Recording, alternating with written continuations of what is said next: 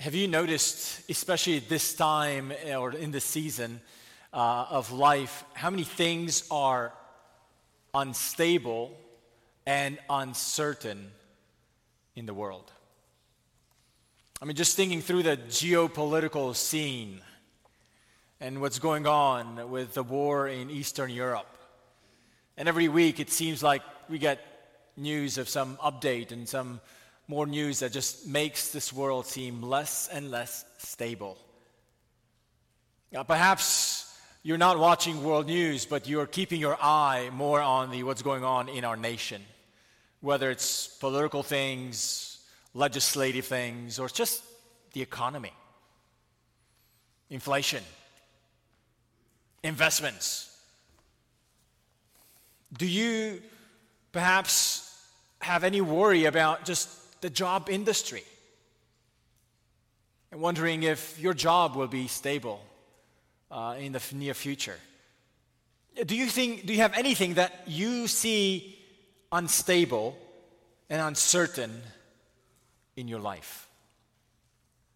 Perhaps some news that you received recently, or changes in your circumstances that leave you unclear, uncertain what will happen? Or perhaps plans and hopes that you had, and they're not coming to fruition the way you had expected them to. And you just wonder, is this what God has for you? Are things going to be the kind of stable and secure experiences that you had hoped for? Oh, friends, think how easily we fret when certain changes come our way, and instability, lack of security, the fear of that just knocks on the doors of our hearts. We certainly are a people who can easily feel insecure.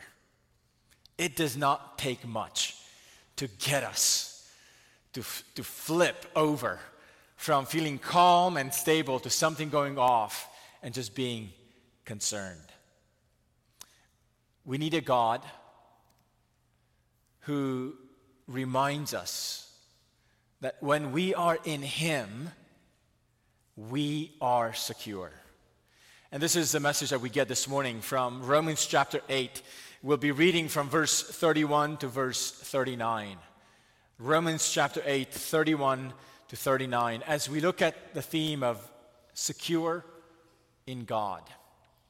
This is the word of the Lord for us this morning. What then shall we say to these things? If God is for us, who can be against us?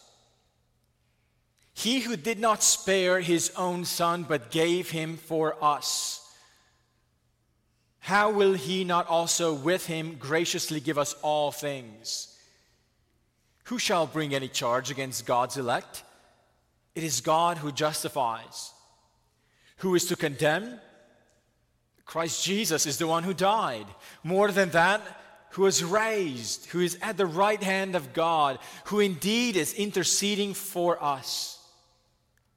Who shall separate us from the love of Christ? Shall tribulation, or distress, or persecution, or famine, or nakedness, or danger, or sword? As it is written, for your sake we all are being killed all the day long. We are regarded as sheep to be slaughtered. No, in all these things we are more than conquerors through Him who loved us. For I am sure that neither death nor life, nor angels, nor rulers, nor things present, nor things to come, nor powers, nor height, nor depth, nor anything else in all creation will be able to separate us from the love of God in Christ Jesus our Lord. Amen. This is the word of the Lord. What a great word for us to hear today. Would you join me in prayer, asking God to bless the preaching of this word and our hearing of it? Let's pray.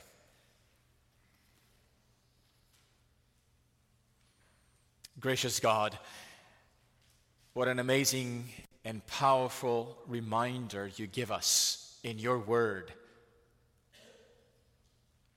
of the security that you bestow upon all those on whom you have set your eyes to be in a relationship with. Father, I pray that you would fill me with your power of your Spirit to proclaim this word faithfully and clearly, and we ask for your Spirit to be at work in all of us as we hear this word. We pray it in the name of Jesus Christ and to the presence of your Spirit among us. Amen. I think 3 words summarize the main point of the passage we have just read. And those 3 words are secure in God. Secure in God. The major section that started in chapter 5 now comes to a close. You can see the tone of this conclusion in the first few words of this text when Paul asks in verse 31, "What then shall we say to these things?" What are these things referring to? It's not merely the preceding verses, but all that has been going on in this book, not only from chapter 1, but really especially from chapter 5, as Paul has been focusing on describing the benefits of being justified by faith. In this text, Paul is bringing his argument to a climactic moment in the book. And he wants us to explore and consider the implications of all that Paul has been arguing for, leading us to understand and hear and embrace the gospel that justifies us by faith. The news that we are made right with God, not because of our own right doing, but because of what Jesus has done for us. And Paul's strategy to get us to think about the implications of all these things that he has been leading us to understand and hear is to give us a number of questions. At the beginning of the book of Romans, he asked a lot of questions. If you remember chapter 1 and particularly chapter 2 leading to chapter 3 that ushered us into this amazing news of what it means to be made right with God. And here at the end of chapter 8, he gives us a lot of questions again because he's trying to get us to think about the implications of all these benefits that he has been speaking to us about. The benefits of the gospel. And the questions that Paul asks us to consider start with a premise. So he begins in verse 31, "What then shall we say to these things?" And then there is a premise. A way of summarizing what he has said so far. If God is for us. When Paul says, if God is for us, this is not a statement of uncertainty. He's not saying, if God is for us, and I hope he is, if we just run this argument, if he is for us, that's not the force of this if statement. Sometimes we use if statements not to cast a doubt or uncertainty, but to state a fact, a certainty, like since God is for us. And that's the power of this phrase here. Since God is for us. The other thing we want to say about this phrase is that the phrase, if God is for us, should not be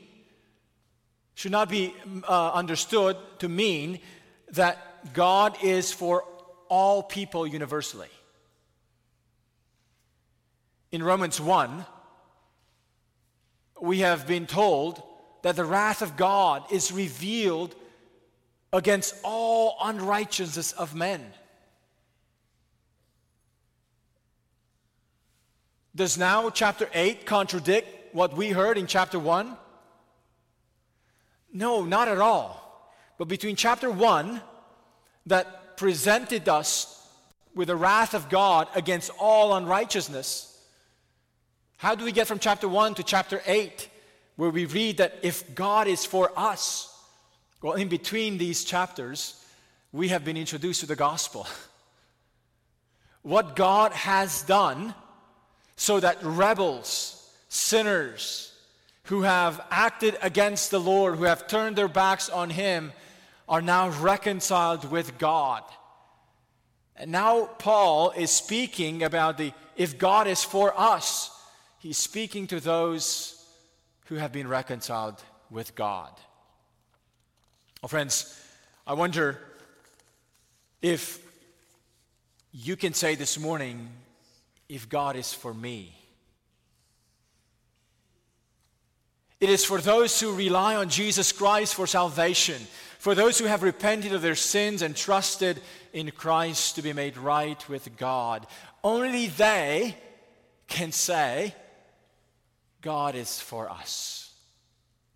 And this is a wonderful change that has taken place throughout this letter. This is a wonderful change that the gospel brings in, that any sinner who has turned their back towards the creator of the universe, they hear the good news about Jesus Christ and they repent and trust in Christ, they can claim this promise, if God is for us. Do you have the assurance that God is for you? Some people don't have this assurance. And today would be a wonderful day to turn to the Lord, respond to Him by faith.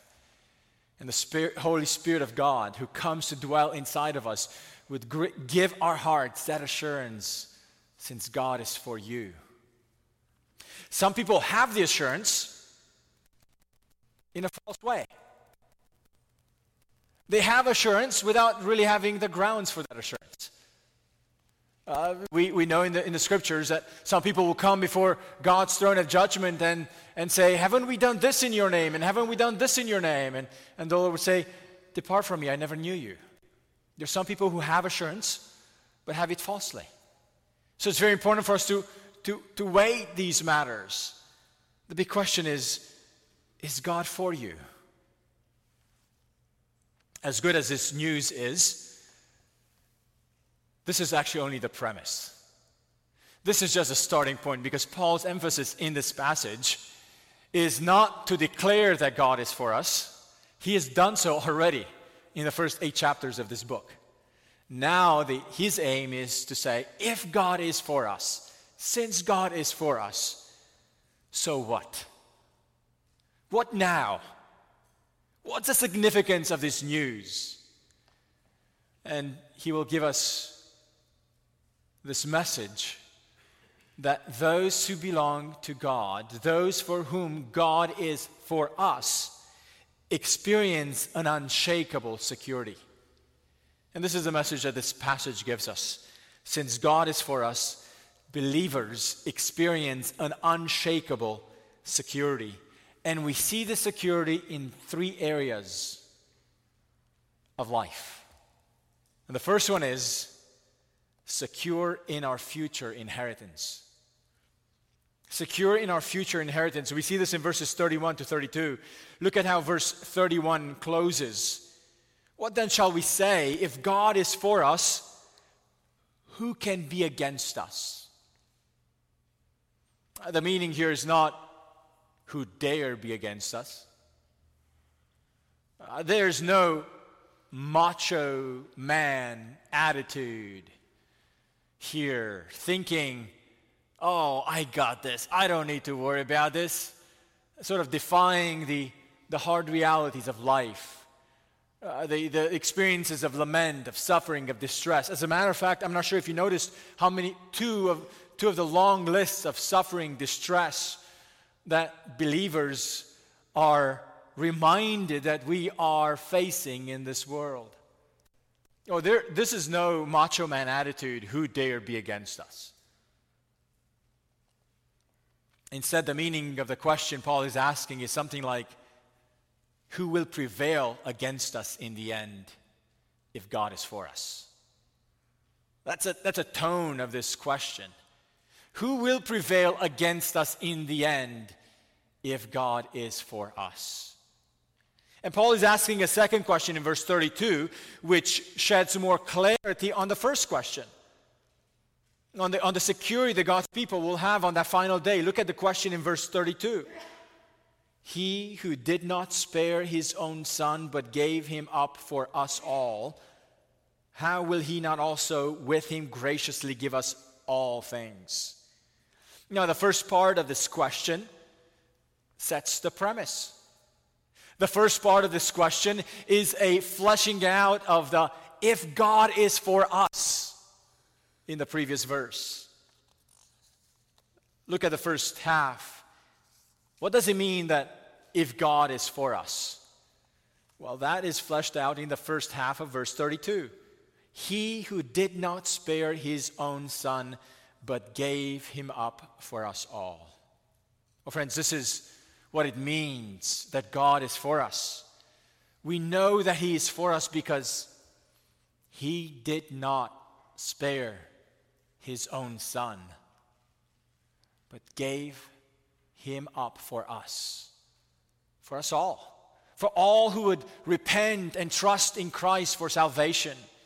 The language of not sparing his own son that Paul uses to describe God the Father in this passage echoes the language of Genesis 22, when God called Abraham to bring his own son, the only one that came through the promise, the only one that was birthed through the promise given to Abraham and Sarah.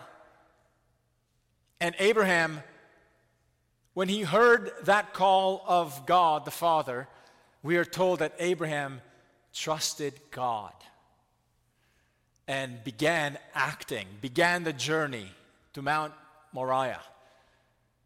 Went up the mountain. Isaac asked Abraham, "Where's the sacrifice?" And all Abraham could do is to say, "The Lord will provide." But he was getting ready to act on what God told him to do. And in the last part of this scene of Abraham sacrificing his son, God intervened and stopped him and told him, I see that you were willing not to spare your only son. And all of that is an anticipation of what God the Father would do with his own son. When God would send his son, his only one, to come and walk up another mountain. But that time, no one else would intervene.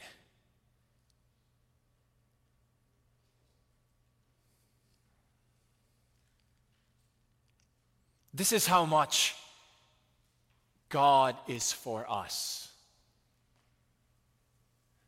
This is what it means for God to be for sinners, for all sinners who would repent and trust in Christ. That nothing was off limits for God to give. Oh, friends, as we celebrate the birth of Jesus this Christmas season, consider that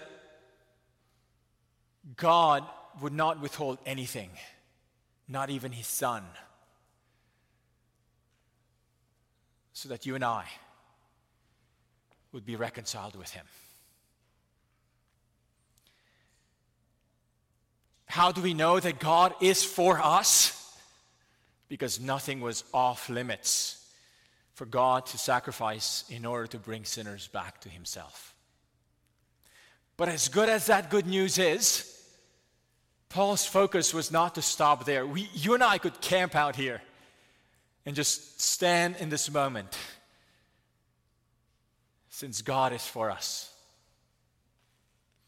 But Paul's aim here is to actually move us forward. Since that is the case, now what? Paul's point is that God will not withhold from us the good that he has planned for us.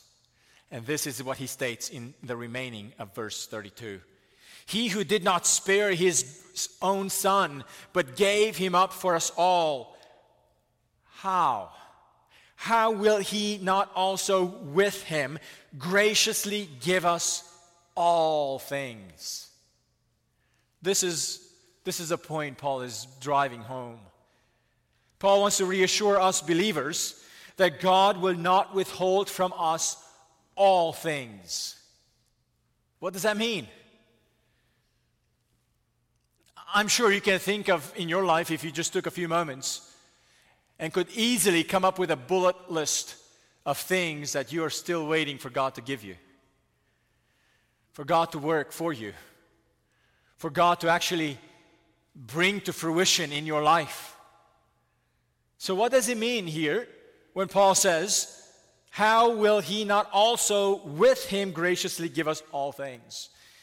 Notice that the things that Paul is speaking of are things promised to us with him, namely with Christ. What are these things? Paul doesn't define them. Some of us would wish for Paul to be a little more specific at this moment. And if he's not specific, you're looking at me to be specific with you. Right? What are these all things that Paul promised? Well, I think Paul is speaking here of the culmination of all things when Christ will be revealed. There's this future moment. There's this future orientation to this promise. How will he not give us with him when Christ will be revealed? When all things will be consumed and consummated. I think he's talking here about the future inheritance. Nothing will be missing from it. It will be a comprehensive and full inheritance that God promised to give us graciously with Christ. Now think about it for a moment. Isn't this one of the ways Satan tempts you and I to make you and I think that God is withholding good from us? I mean, this was his trick in the garden to Adam and Eve. God is withholding you to know all that he knows. To make you doubt that God has your best interest for you. To make you question and whether or not God is somehow shortchanging you. That God is withholding good things from you. So many of the temptations that we face in our world gain their power through this thought.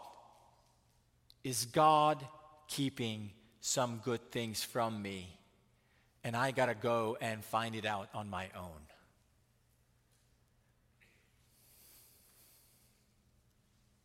Paul's argument is simple. He who has not withheld his own son, but gave him up for us all, how will he not also give us with him graciously all things? In other words, Paul says, look at the cross. Look at everything that God has done, from giving his son to be incarnate, to experience humiliation, to experience the limits of an infant, to experience the limits of a child, to experience the limits of just being human, to experience hunger and danger. And he experienced it to the full. If he did all that and he did not withhold his own son, do you want to believe the lie that somehow God is withholding good things from you? Friends, are there ways in which your heart doubts God's goodness and faithfulness to withhold good things from you for all eternity? Paul says, because God is for us, we are secure in our future inheritance. It will be given for us to the full. But there's a second area of security that Paul wants us to be secure in God for, and that is secure before his throne of judgment. Secure before his throne of judgment. Look at verses 33 and 34. Now, in this book, the book of Romans, justification is a big theme. Some have even said it is the biggest theme of the book.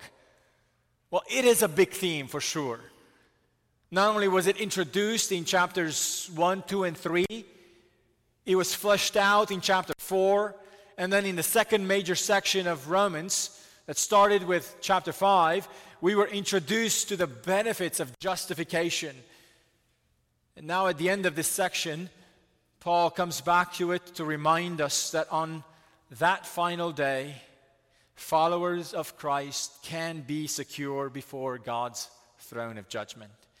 We see this in the way Paul asks in verse 33, "Who shall bring any charge against God's elect?"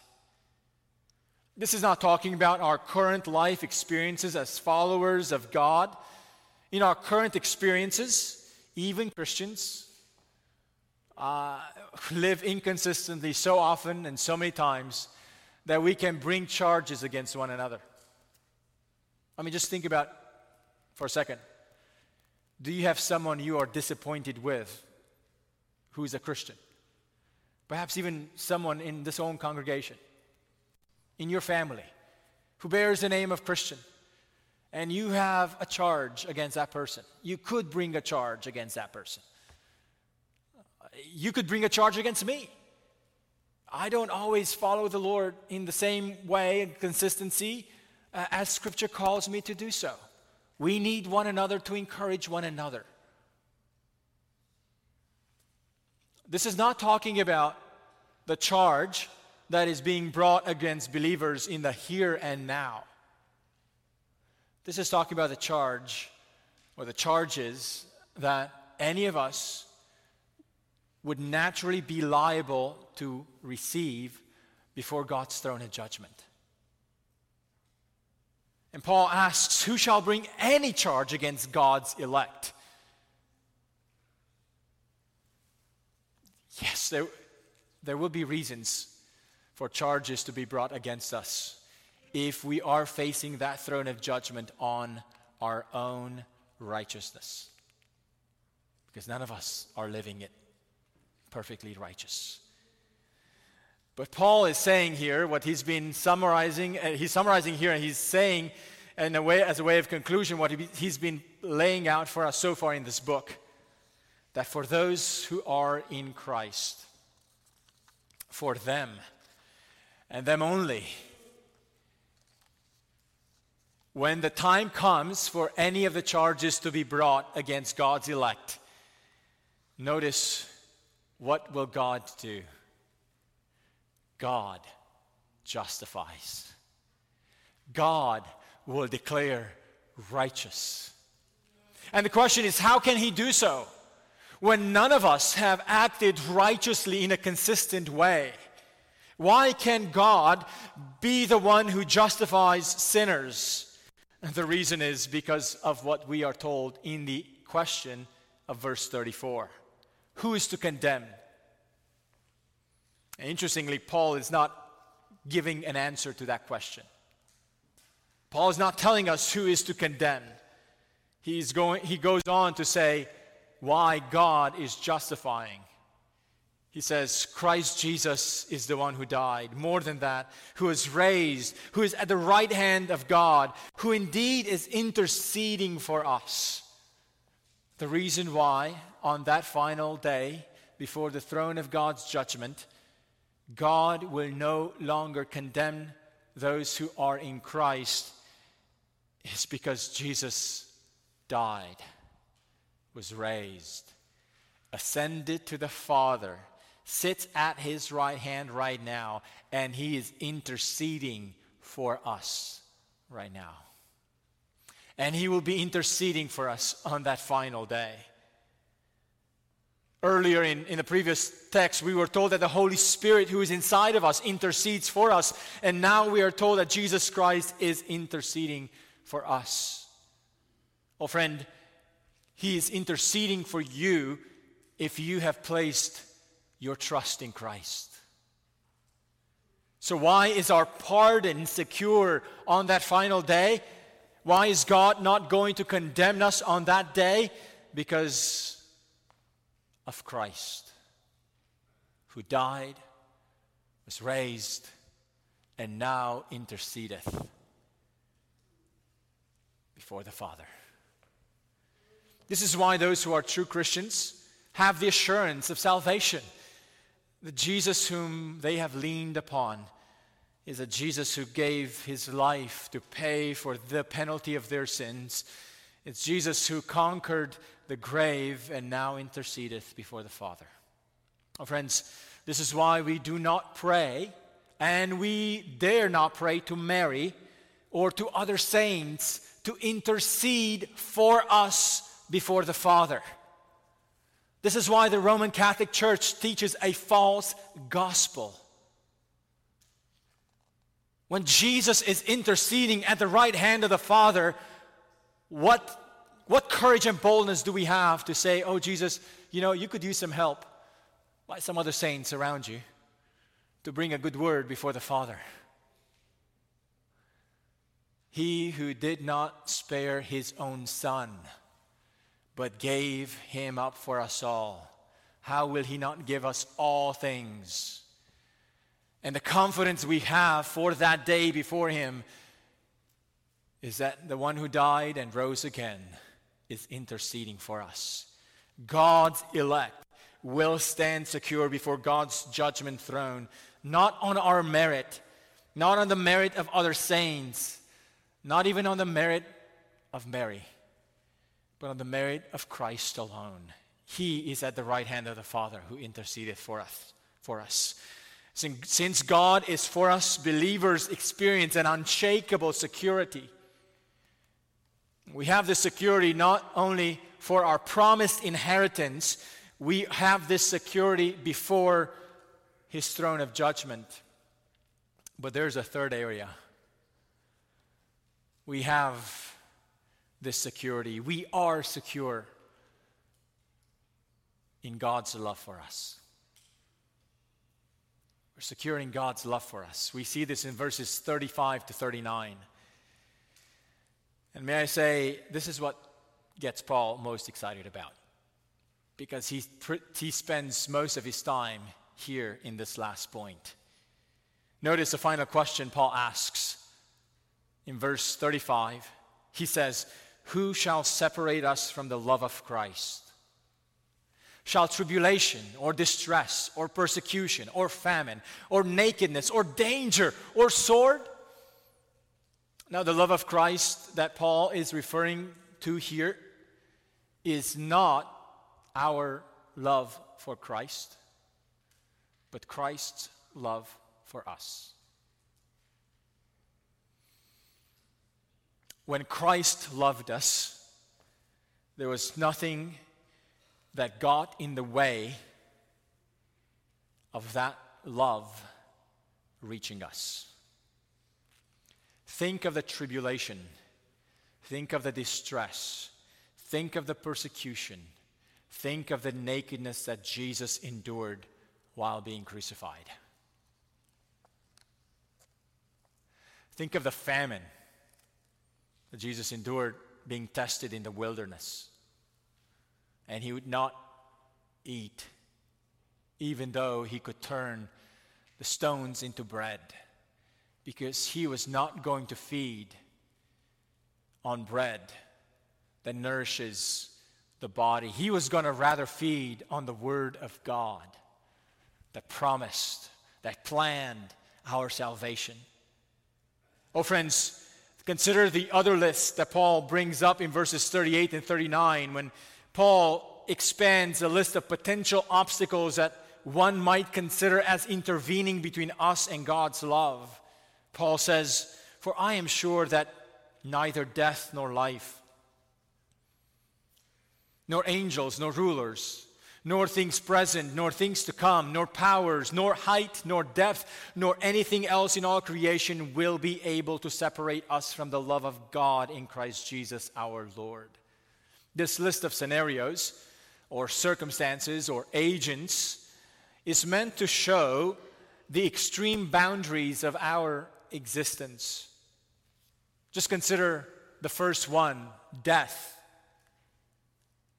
Death separates many people. Death becomes an obstacle to so many things and plans. Just consider how many dreams death has ruined by the untimely death of a loved one. Death is a potent separator, but not for the love of God. When it comes to God's love for us, death was not able to be a separator between the love of God and us. Quite the opposite. It was through death that God loved us. Through the death of his own Son. Consider life. Life can become an obstacle to love. People don't love one another well because we love our own lives more than others. Love is oftentimes thwarted in our experience because we love our own lives. But consider the reality that if God loved the life of his own Son above all things, God's own salvation would have not reached us.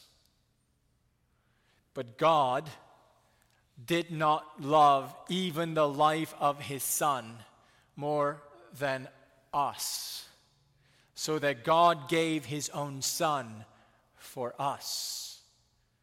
Oh friends, life itself was not an obstacle for God to love us. And just consider how often life is an obstacle for us to love one another. Paul continues this list of extremes, thinking about angels and rulers as potential obstacles, spiritual beings or authority figures. They too could become an obstacle, but not for God's love of us. Herod was not an obstacle, even though he tried to kill all the babies in Bethlehem. Or think of things that are present going on in our lives, or future things. None of them can stand as an obstacle to God's love for us. Some might consider certain places to be too far. Have you heard people say, I've gone too far. I've done too much. And Paul says, nor heights, nor depths. No place is too far for the love of God not to be able to penetrate. Or think of actions or things in this creation that might be considered by some of us to be too much for God's love to hold on to us. Friends, this portfolio of potential causes that could stand between God and his love and us is meant to communicate this message that no matter how big the obstacles could be, none of these obstacles could separate us from the love of God in Christ Jesus. This is a way of saying God's love for us is unstoppable. It cannot be thwarted. It cannot be left halfway done. Started, but then this thing came up on the picture and just, sorry, we cannot complete the project. Oh friends, nothing will be able to prevail against God's love for us in Christ. Now, this love is not a mushy feeling. This love is not an act of accepting you and leaving you as you are. This unstoppable love of God is his love in Christ. If God did not spare his own Son, but gave him up for us all, do you think that there is an obstacle that now could be put between God's love and the object of his love? Paul's answer is nothing. God's love is not a distant love. Those who are in Christ, God's love is not something that we just fall into or fall out of. Friends, we are secure in God's love for us. It's one thing to say you are loved beyond measure. This text is saying something slightly different. It's saying if you are in Christ, you are loved with an eternally secure and effectual love. Nothing will corrupt it. Nothing will thwart it. Nothing will stop it, because His love for us is rooted in Christ. Now, why is Paul describing this love of Christ and of God for us in such amazing language? In such lavish terms? It is very lavish. But why is he describing it so? Because actually in this passage, Paul is reminding us believers that at the present time, we do go through suffering. We do go through trials. We do go through distress. Some do go through famine. Some do go through lack of resources. And Paul is actually even quoting a passage from Scripture, from Psalm 44. Look at verse 36. As it is written, for your sake we're being killed all the day long. We are regarded as sheep to be slaughtered. A verse Paul takes verbatim from Psalm 44, which is a psalm that describes the suffering of the righteous people. They suffer not because of their sin. Their suffering is caused simply because they are followers of Christ who trust in God. There are times when we suffer and we don't understand why. It's not a corrective or disciplinary suffering. We may question in those moments, Lord, what is your plan? And we may not understand what it is. And in such moments, it's very easy for us to question God's love for us, to doubt if He really has still the best interest in mind for us. We doubt or may question if God is really there for us. And for such experiences, we need to be reminded of the incredible love that God has for us in Christ. That despite our current circumstances, we are secure in the love of God for us in Christ. But Paul is not only telling us you are secure in that love despite your circumstances. Paul is actually telling us something even more surprising, startling, and that is that we are not only secure in God's love, but we are conquerors in all of these things through God's love. Look at how he starts in verse 35. He asks the question, the final question he asks in this text, and then he answers it with a no in verse 37. Who shall separate us from the love of Christ? And after a list of dangers and sufferings that Paul gives us, after the quotation from Psalm 44, Paul answers this question and he says, no. In all these things, we are more than conquerors through Him who loved us. We're not only secure in God's love for us, we are conquerors over all these things through God's love for us.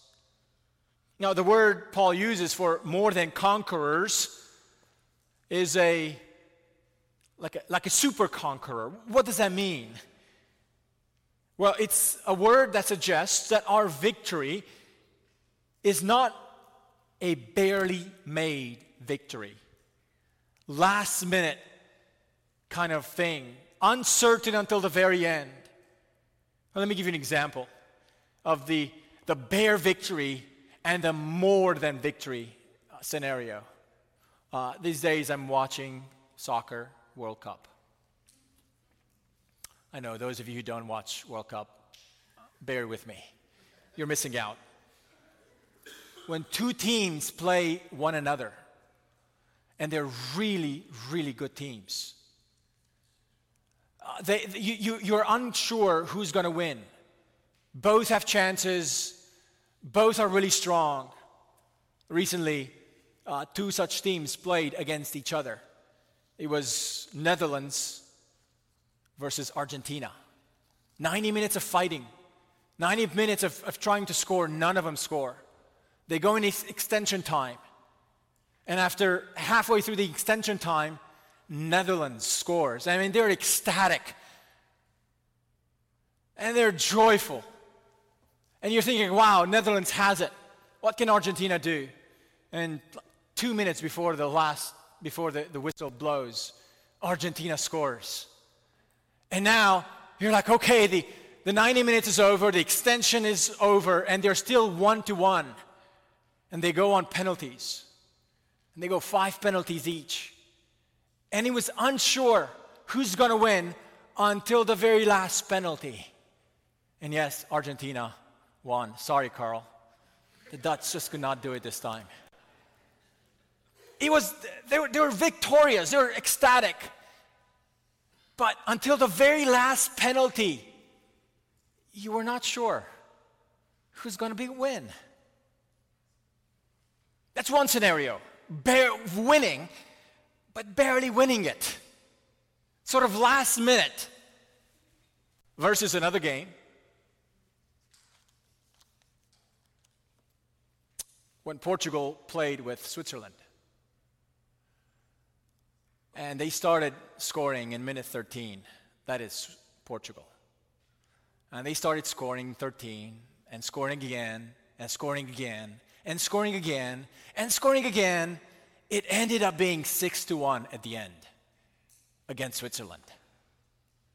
Now that was not barely winning it. That was like more than conquerors. That's the abundant victory. Like it's so clear. There's no question here who's going to finish this game as victorious. And when Paul uses this language, and he says, after the list of distress, tribulations, suffering, and after he quotes Psalm 44, which says, this has been determined for you that we should go through suffering. After he quotes scripture, he then says, no. Through all these things, we are more than conquerors. Not barely making it, not unsure if it'll turn out well at the end. No, we are more than conquerors through him who loved us. It's the love of God in Christ Jesus that guarantees our security. We are secure, not in our love for him. We are secure in God's love for us in Christ Jesus. Well, friends, this is what Paul wants to encourage us with in this passage. He wants you and I to know that no matter how long the distress is, how deep it is, how hard it is, we're not going to just barely make it through. He wants us to have our minds set that through all of these, we will conquer. And we will be more than conquerors. And the credit is due not to us, not to our feelings in the moment, not to our love in the moment. The credit is due to God's love for us. Oh, friends, just think with me for a moment.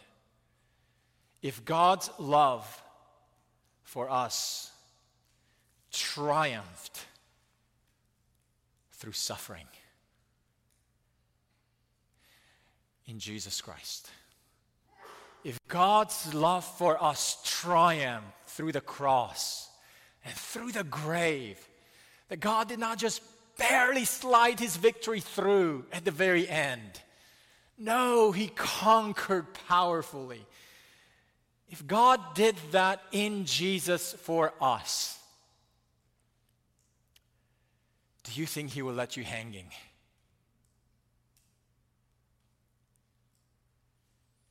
In all that you're going through?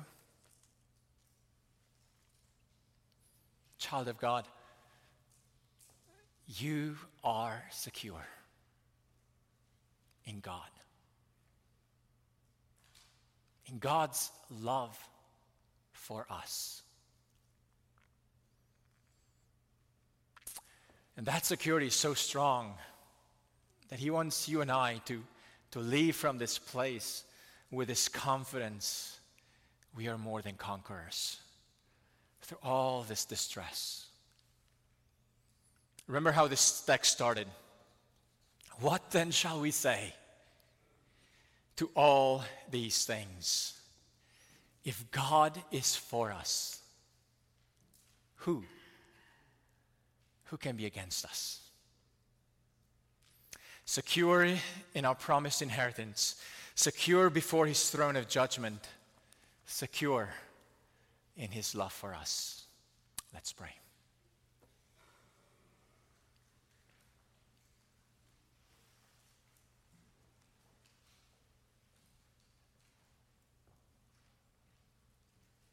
Gracious Father, our words are too weak to be able to express our gratitude and our ability to comprehend fully how much you have shown to be for us in your Son Jesus. And all we can do in this moment is to ask of you, give us eyes to see. Give us the ability to hear and understand and embrace your security for us in Christ, such that nothing that we experience in this world will thwart us, will lure us away from you. Father, help us to have our eyes gazed on Christ and on your love for us in him, so that we will be more than conquerors in all these things. In the name of Jesus we pray. Amen.